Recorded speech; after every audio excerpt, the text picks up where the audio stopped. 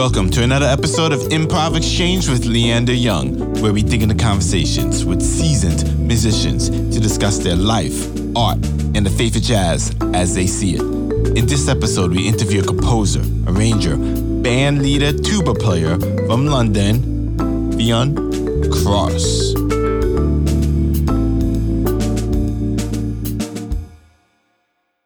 Hello, everybody. Welcome to another episode of Improv Exchange. Today, joining us from the UK, we have Mr. Cross with us. Sir, thank you for joining us. No problem. Thanks for having me.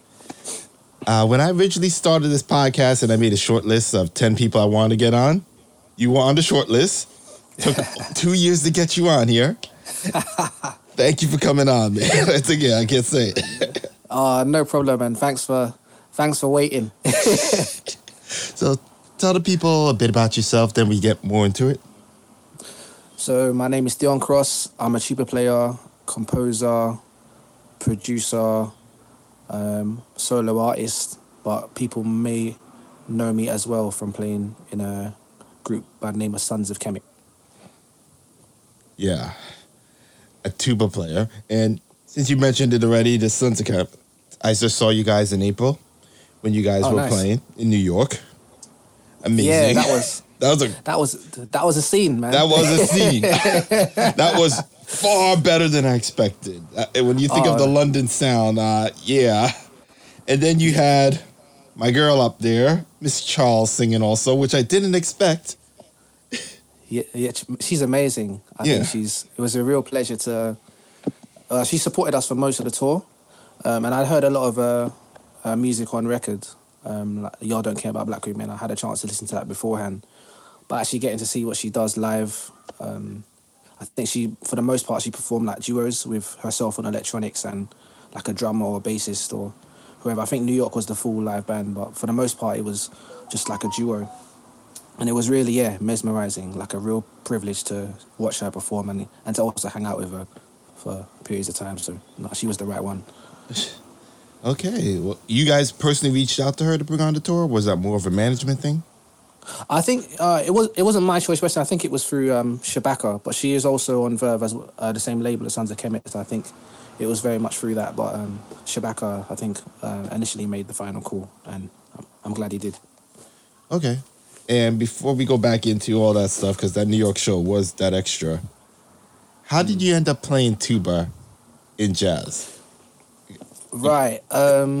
So if I go right back to the beginning of my journey, just as a brass musician, my parents signed me and my brother up for brass lessons when I was 8 and he was 10, and I had no idea what a brass instrument was. But one day I got called out of my class by the school secretary, and she brought us into this room where there was a brass teacher who had many different mouthpieces. And lots of children in the room. And he basically gave different people different sized mouthpieces. And he said, whichever mouthpiece you can buzz a decent sound out of is the one I'm going to teach you. So my brother buzzed a nice sound out of a trombone. I got a nice sound out of a small version of a tuba called the tenor horn. And I didn't really like it. I think because the mouthpiece was quite small, I don't know, it didn't really agree with me. And then as I got bigger, I moved to slightly bigger versions of this instrument. So then I moved to the euphonium. And then at the age of 14, I joined a marching group called the Connecticut Blocko. And in a marching group, the tuba or the sousaphone is the bass. It's the thing that holds everything together. And this was a particular group where we would play at carnivals and street festivals. And initially, I really started to enjoy the instrument because it just felt really comfortable, and I loved like the vibrations from it, like more than I did from the tenor horn or euphonium. But I just also love the role of like holding a band together. I think I didn't really come up in church. Maybe if I'd have went to church, I'd have probably been a bass player. Or if I came up doing the traditional jazz thing, I would have been an upright player. But I think playing in a wind ensemble where I got to hold down the groove was really what attracted me to the tuba. And then later, discovering different forms of jazz. But primarily that was through, like, New Orleans music, first and foremost, because I was playing in a street group. That was the music that gravitated to me first. So things like Dirty Dozen, the Young Blood Brass Band, Rebirth Brass Band, Soul Rebels, who I saw in America recently. So yeah, that was my initial way into the tuba, and then jazz. So what made you actually decide to record and go that path altogether? To be a recording artist? Yeah, to be a recording artist. I guess, I suppose,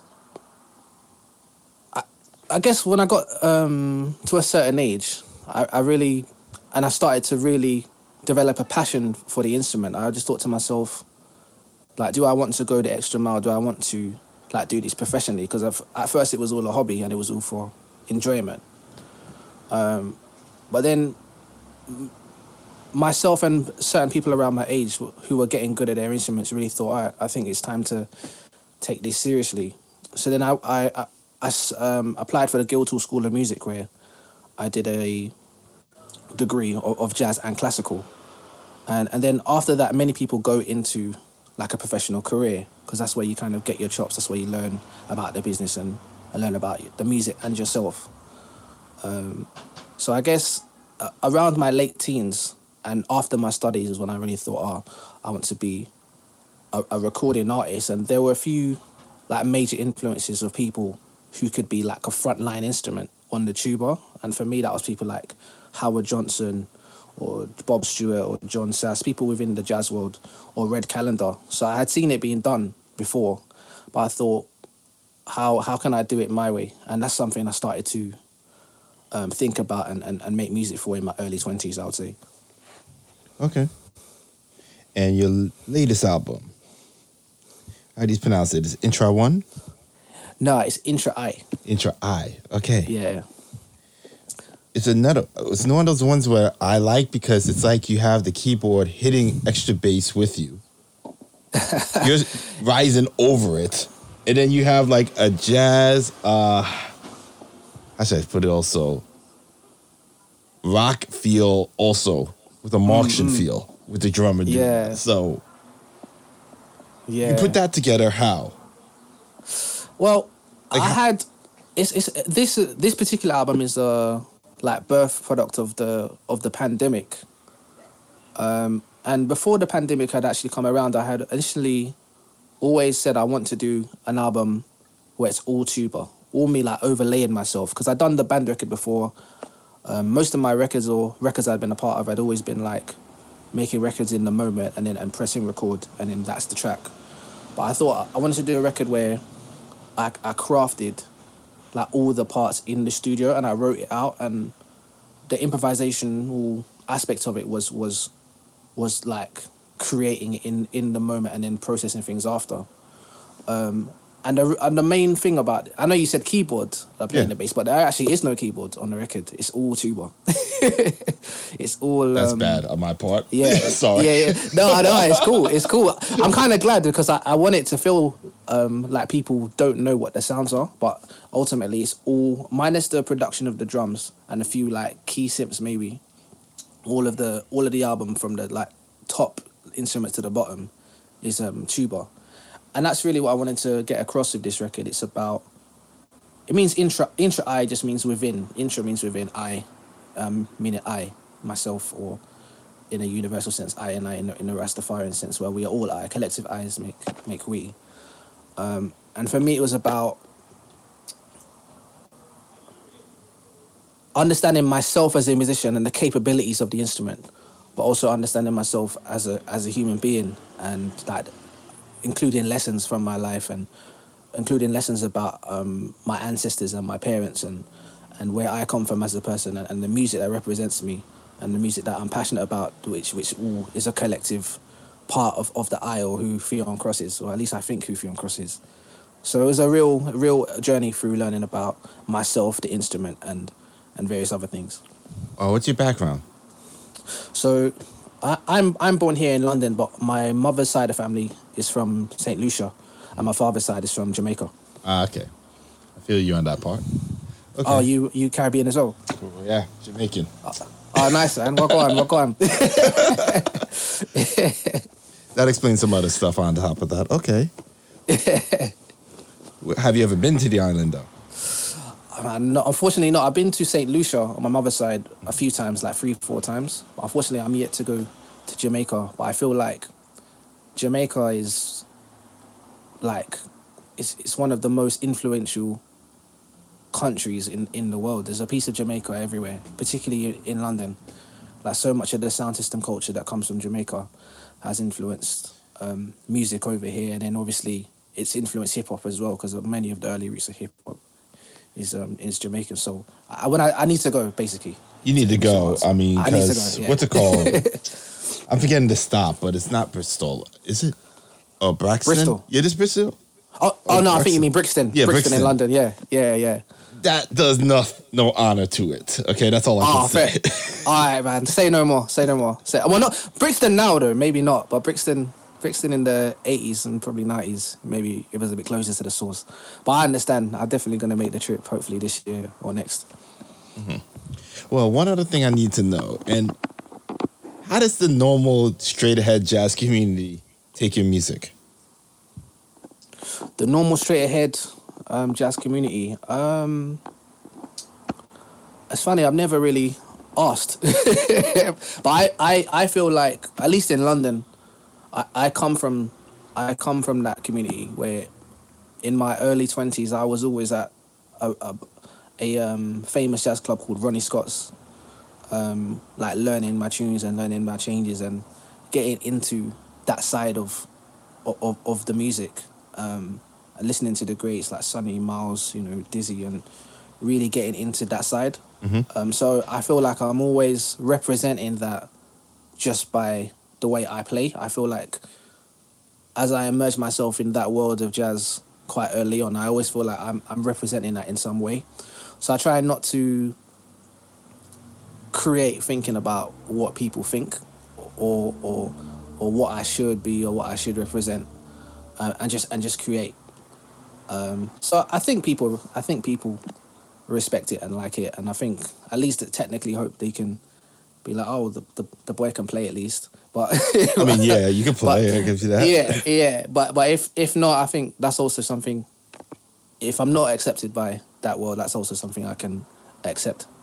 So when you go to a jam session, do you just sit there and play the bass lines, or do you? I'll normally play front line. So if I go to a jam session and we're playing rhythm changes, I'll normally learn the head. I'll probably play the head and solo out. But I do know how to walk bass as well. So if a bass player couldn't make it, stick a mic close to it so you get the kind of bass vibrations, and I can do that as well. Okay. So, other thing we're going to go into because I'm also curious, okay? So, how did you put that group together? Your Sons of Kemet. I want to know all that. Okay, well, I'm not actually an original member, funny enough. The band was formed in 2011, and I joined about 2013. It was originally started by Shabaka Hutchings, and it was originally Tom Skinner, Orrin Marshall, and Seb Rochford. I think after their initial touring period around 2013, the original tuba player, who was my mentor and still a good friend, unfortunately was unable to commit to a lot of the touring, just for personal reasons. And then I kind of came in and was young and ready to see the world. So he kind of gave me his blessing to kind of take over in that chair. And yeah, it's been a real big part of my development, and I've really learned about myself and how to create texture and energy amongst, in a chordless band, for one thing. Because it's chordless, there's so much space within the music for me to really connect with rhythm, but with melody. So, yeah, from 2013 to now, it's just been a real journey of seeing the world, touring the world, but also learning about brotherhood and how to connect and create atmosphere within such a small ensemble. Okay. So your touring life, how is that in general? It's good. I think the last last year I did primarily more of my own music, and this year it's kind of a balance of Kemet and myself. And we just got off of a pretty intense tour of America, which was tiring but very fun, and I feel like it's made me stronger. I think doing like so many gigs next to each other and seeing different parts of the world and meeting different people, it's all part of like developing me as a man and musician. So it's good. My touring life is constant but very exciting, and I learn a lot from it. And just for me, because I'm curious, which one is more strenuous on yourself? A tour throughout America or a tour throughout Europe? A tour throughout America. Because Europe, because we're on the continent, we can come back home if there are days off. But I think when we go to America, we travelled all that way, so they just stay? They make the most of our time while we're out there. But the 2 times I've toured America, they've always been quite gigs after gigs, which is, I guess that's what we're there to do. But I think with Europe, just by the nature of home, is a lot closer. We can go back and forth. Okay, and what is something you hate about America touring? Come on, be honest. I don't want to disappoint my American friends. The worst thing I hate about American touring is, and forgive me for this, the food. Really? Oh. I'm trying to not put on weight, but you've got the best, America has the best junk food. Like, America has the best food that I shouldn't be eating on a regular basis, but it's hard. So I feel like I have to be much more disciplined in terms of avoiding your Dunkin' Donuts and your McDonald's, because your McDonald's is different from ours. It's got that is all true. Kinds of things. It's all kinds of things. So as much as I love the food in a sense of I will enjoy it right now, I think there are big regrets to indulging in too much on the road. Well, one thing I could say I don't like about London is your train system. Okay. Yeah. That's fair. Your zone pricing is, you guys. Yeah. No, the subway. Yeah, I'm a fan of the subway. It's a bit. It's not as tidy, but but it's effective, man. So, no, I give you that. I hate that. Okay, and where was the farthest or most outrageous place in America that you actually visited? The most outrageous cultures shock. It had to be one, right? Because New York is practically London, in my opinion. Yeah, it's just big London, right? Yeah. So the first time I came to America, I came for South by Southwest, which is in Austin, the South in Texas. And that was my first encounter with America, and it just was felt like, wow. Their hashtag is keep Austin weird. I think that's their thing. They're keep Austin strange. And it was that's where I saw some very eccentric people.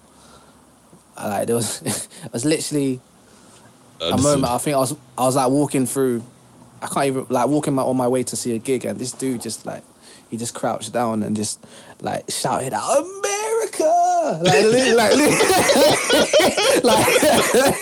I kid you not, nothing sparked it or anything. He was just I don't know if the spirit of the bald eagle just came over him or something, but he was just he just ran but that would never happen in England. No one would never just be Britain.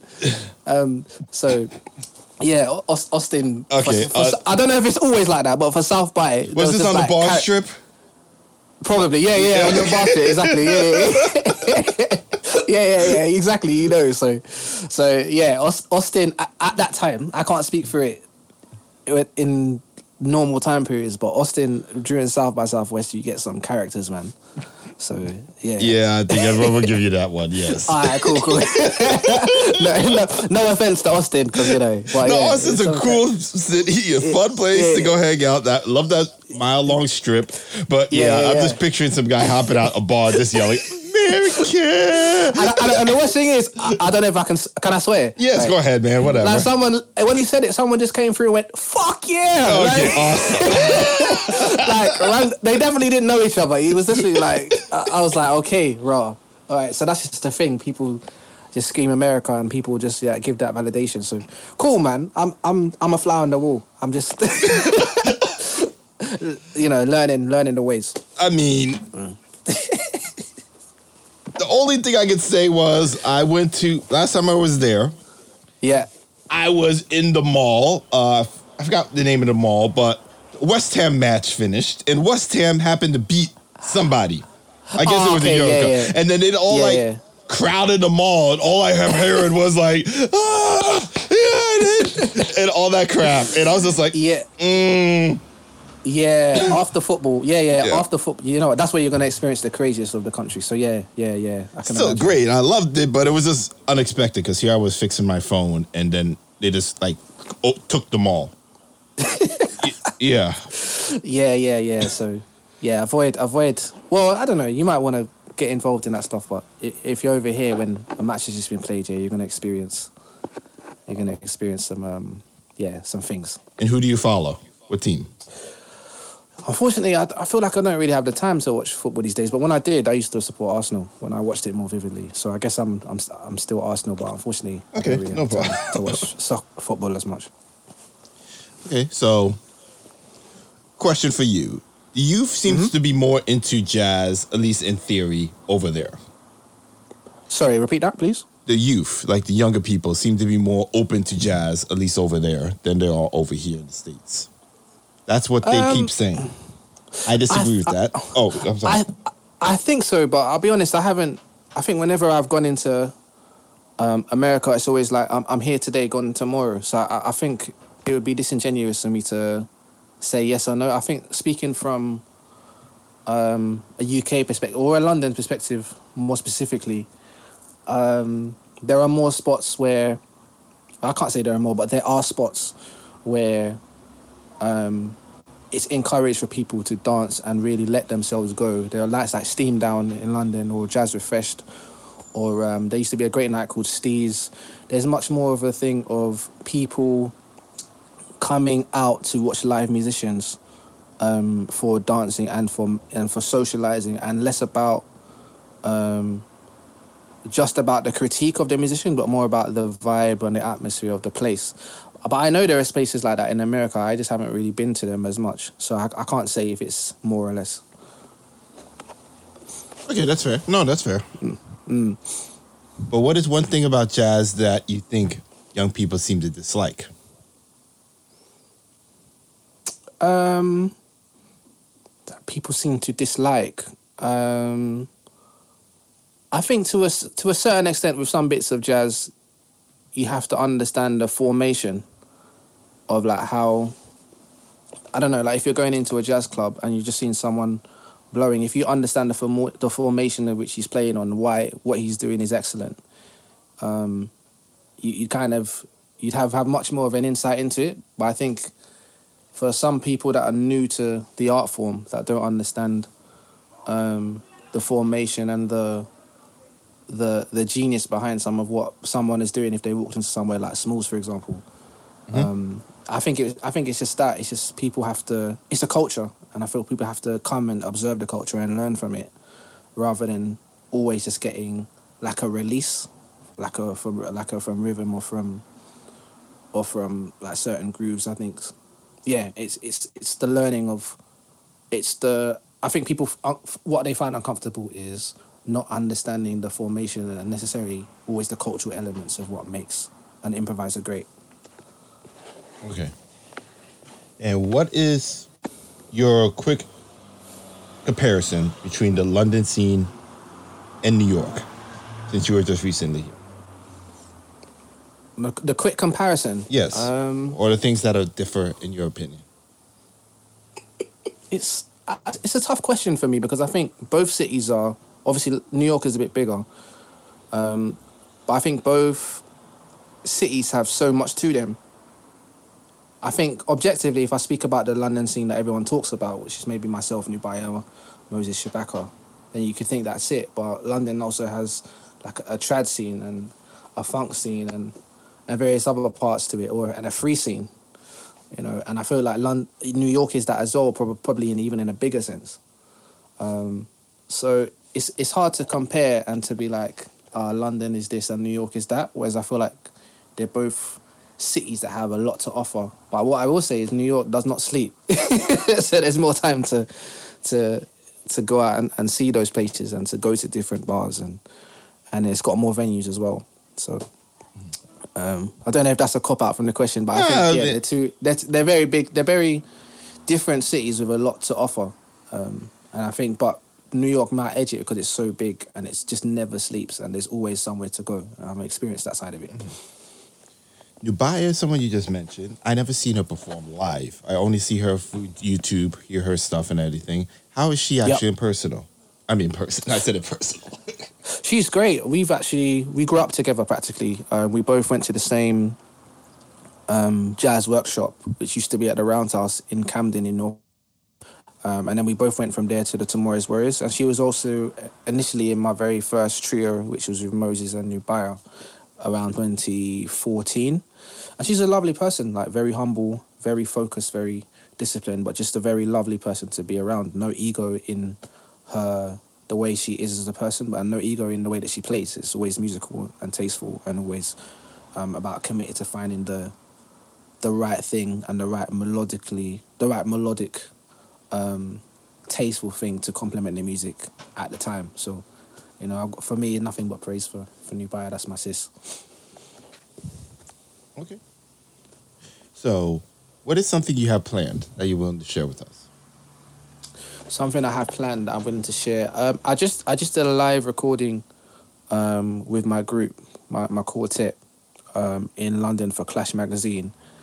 And they let us keep the stems, and it was really good. It was like probably one of the best capturings of my own ensemble. So that is something that I'm going to release and have out in the world not too far from now. And then after that, probably start working on the next project. Okay. And when do you think that'll be out? I think that will be out later this year or early next. The live album. Okay. And what is something people seem to misunderstand about the music world? I want the to hear music world in general. Well, especially from your point of view, with your instrument. That they misunderstand about the music world is your question? Yes, sir. About my music world. Okay, good. That's a good question. What do they just understand about music?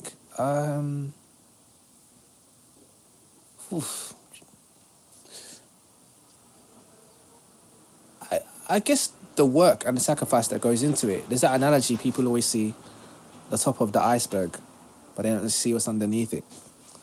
So I think people can often see someone that's successful or seeing someone who's like having a moment and just assume, they didn't work to get there, they didn't do this, they didn't do that. But sometimes there's a lot of work and there's a lot of things that go into play to make people be able to be seen and be noticed.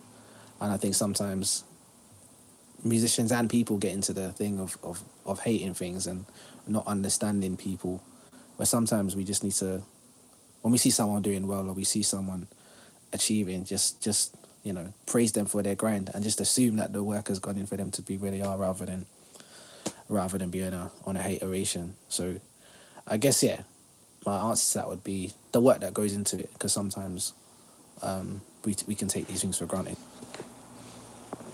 Do you think you had a harder time than normal because of this? I think in my personal journey, I feel like with the instrument I play in particular, there's always been a deficit of interest.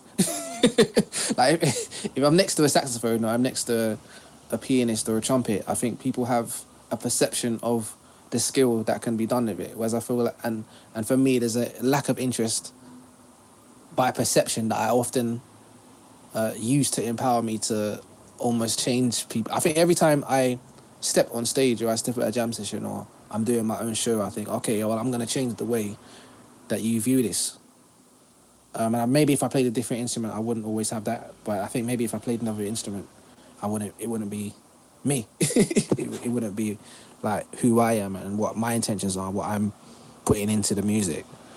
So, yeah, I think underestimate. That's that part of being underestimated and part of being kind of not seen as an instrument that is versatile is part of my journey. But I think although it is a weakness, it's part of the thing that makes my strength. Okay. So where do you think jazz will be in 10 years? Where do I think jazz will be in 10 years? You could use like in the London scene if you don't want to just say. No, I think I can speak generally. Okay. But I think we're moving away from the word jazz. To be honest, I think jazz in some ways is too limiting for what a lot of things are happening. So I don't know. For me personally, I like the term like Afro-diasporic music or African diasporic music, because then we're talking about a broader sense of music that stems from the African diaspora, whether that be America, UK, Caribbean, Africa. I feel like the things that we're drawing from are the things that we're referring to when we talk about jazz. Often, not always, but often is that broader sense. So I think the future of jazz for me is, looking at it from a diasporic perspective, and then really embracing where we are as Black people in the world and moving forward, like in a Pan-African sense. So yeah, I guess that's why I see, the music that we make going and being, and the intention we have behind it. Do you see a lot of young artists coming out of the UK scene, or do you see it more coming out of the States that actually make it? That make it. That actually make it. That actually make it. The US is a big place. I think we refer to it as a country, but it's very much a continent, and so there is always going to be more attention and more size and people and musicians that are coming out of there for a very good reason, and they're all very good a lot of the time. So I think I couldn't really compare just by size, but I think I'm seeing a lot of great emerging artists coming out of London who are starting to do things. And when I've been to America, I also see, some amazing, like, innovative things. So, yeah. I'm sorry, I'm not good at the comparative questions, but I think I'd see there's a lot coming out of both from my perspective. Understood. So, have you ever been invited to play on a non-jazz album? On a non-jazz album, yeah. I just played on an album by an artist called Joy Crooks. And I done a little tuba feature on the end of one of her songs called Trouble, which is a really great track. I played on a rap artist by the name of Stormzy, who's doing very well in Britain, well, around the world. I played on a track called Big Michael by him. Okay. Who else? I done some sessions on Little Sims. Sims' last album, playing in the orchestral tracks of her music. So a lot of things in rap, actually. I think a lot of rap wouldn't have guessed it. Jazzing. I'm guessed it. I'm that horrible today. But I wouldn't have guessed that you'd be in on rap albums. Yeah, I think rap is all about the low end, isn't it? And I think rap and, music that comes from the sound system is all about bass. So I feel like I kind of slot in quite well a lot of the time in those things, because I have the bass, but there's also a brassiness to my bass, and I also have a certain sensibility rhythmically where I can kind of slot in to these types of things. So that's what I mean. I think it's all connected to me, like jazz, hip hop. It's all black music from the African diaspora, just displaced. So for me, I don't even really separate them. I don't really think I'm playing on a jazz album or I'm playing on this album. It's just an album of black music that I'm playing on. I think that's where yeah, that's where my head is. I don't really try to think of it in genres. You know, they're masters in all of them. Okay. Well, one thing I'm curious about, never accomplished this. So you hit number 1 on the jazz and the blues charts, and you actually made the Billboard charts. I did. I made the jazz Billboard in 2019, number 23, I think. And yeah, that was surreal. I think that was with my first album as well. So yeah, that was, when you put out an album, especially for the first time, you never know how it's going to be received, and you're new to that whole experience. So, and there's some albums that never leave that list. So the fact that you got on there, I find that's it. I think it's a moment in my career where, yeah, that can't be taken away from me, no matter how I feel about where things are, or where I think I should be, or even if I achieve my goals.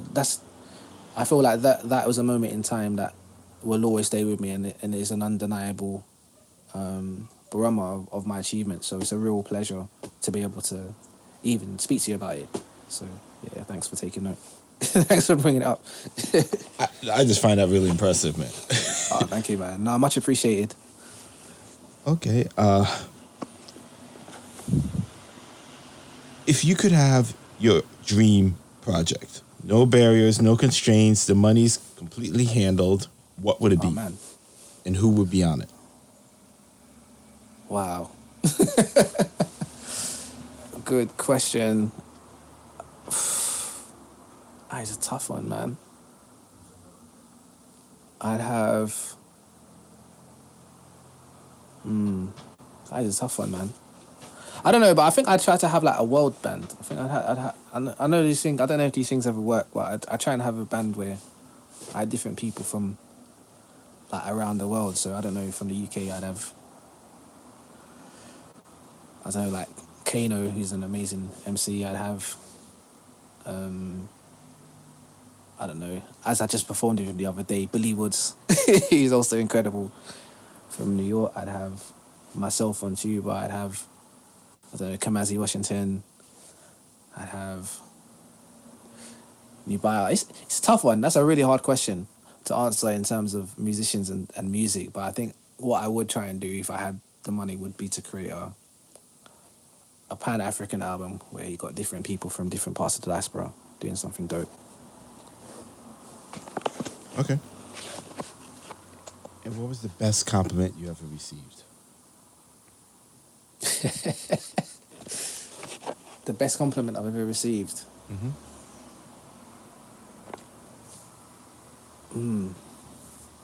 That's a very good question, man. Wow, I've got to take a minute to think.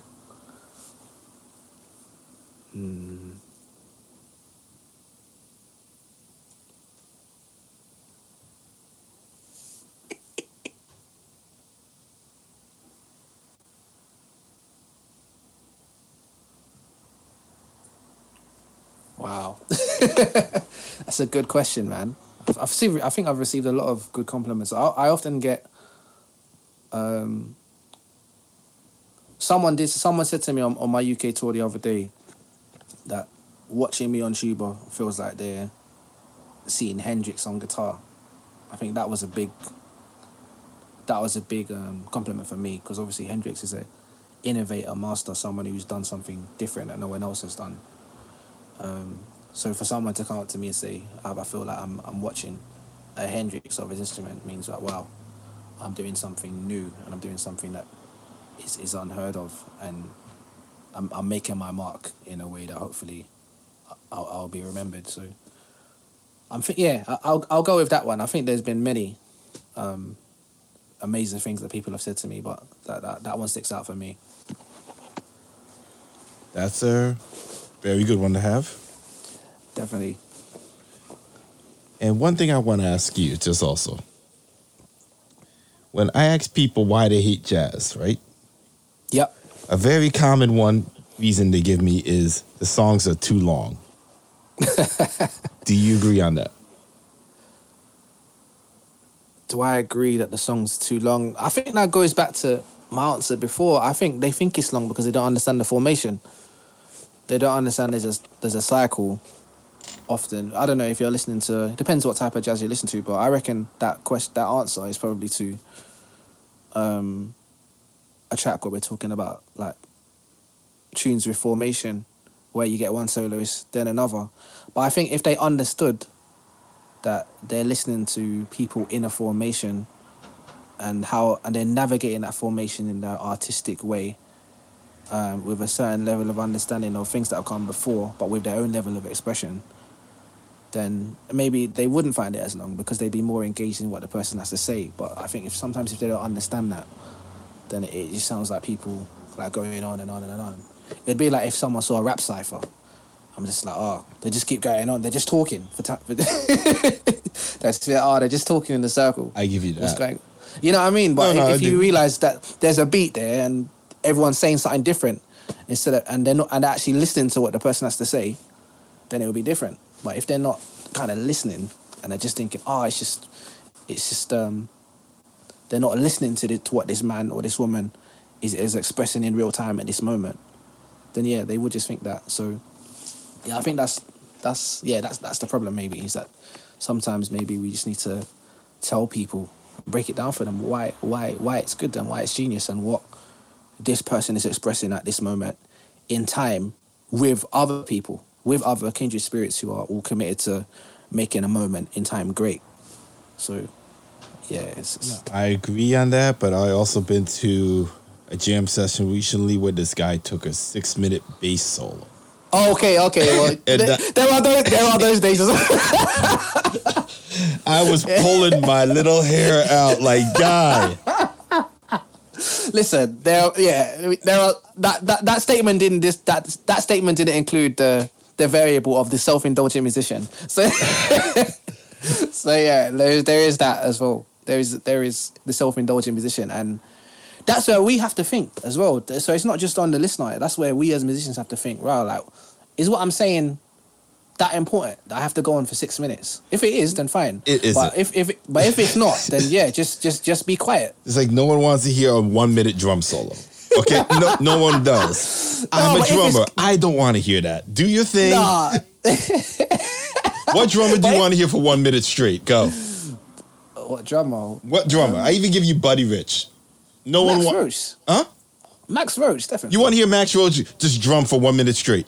Yeah, Art Blakey, definitely. Okay. I'm pretty sure most people be like, okay, that's nice. And then he does that the next song, they're going to be like... Papa Joe Jones, he could keep my attention for a long time. Yeah, so... Mm-hmm. I think the general public will disagree on that. I'm sorry. Fair enough, man. I'll take that. Okay, so sir, please tell everyone your website, your social media, your website, etc., all that stuff. Of course. So my website is theoncross.com, Instagram theon_cross, Facebook, facebook.com/theoncrossmusic, Twitter @theoncross. And yeah, I think that is it. If you want to keep up with me, go to any of those places. And yeah, Intra I, my new album is out right now. You can get that anywhere. It's on all the platforms. So if you like what you're hearing, please support.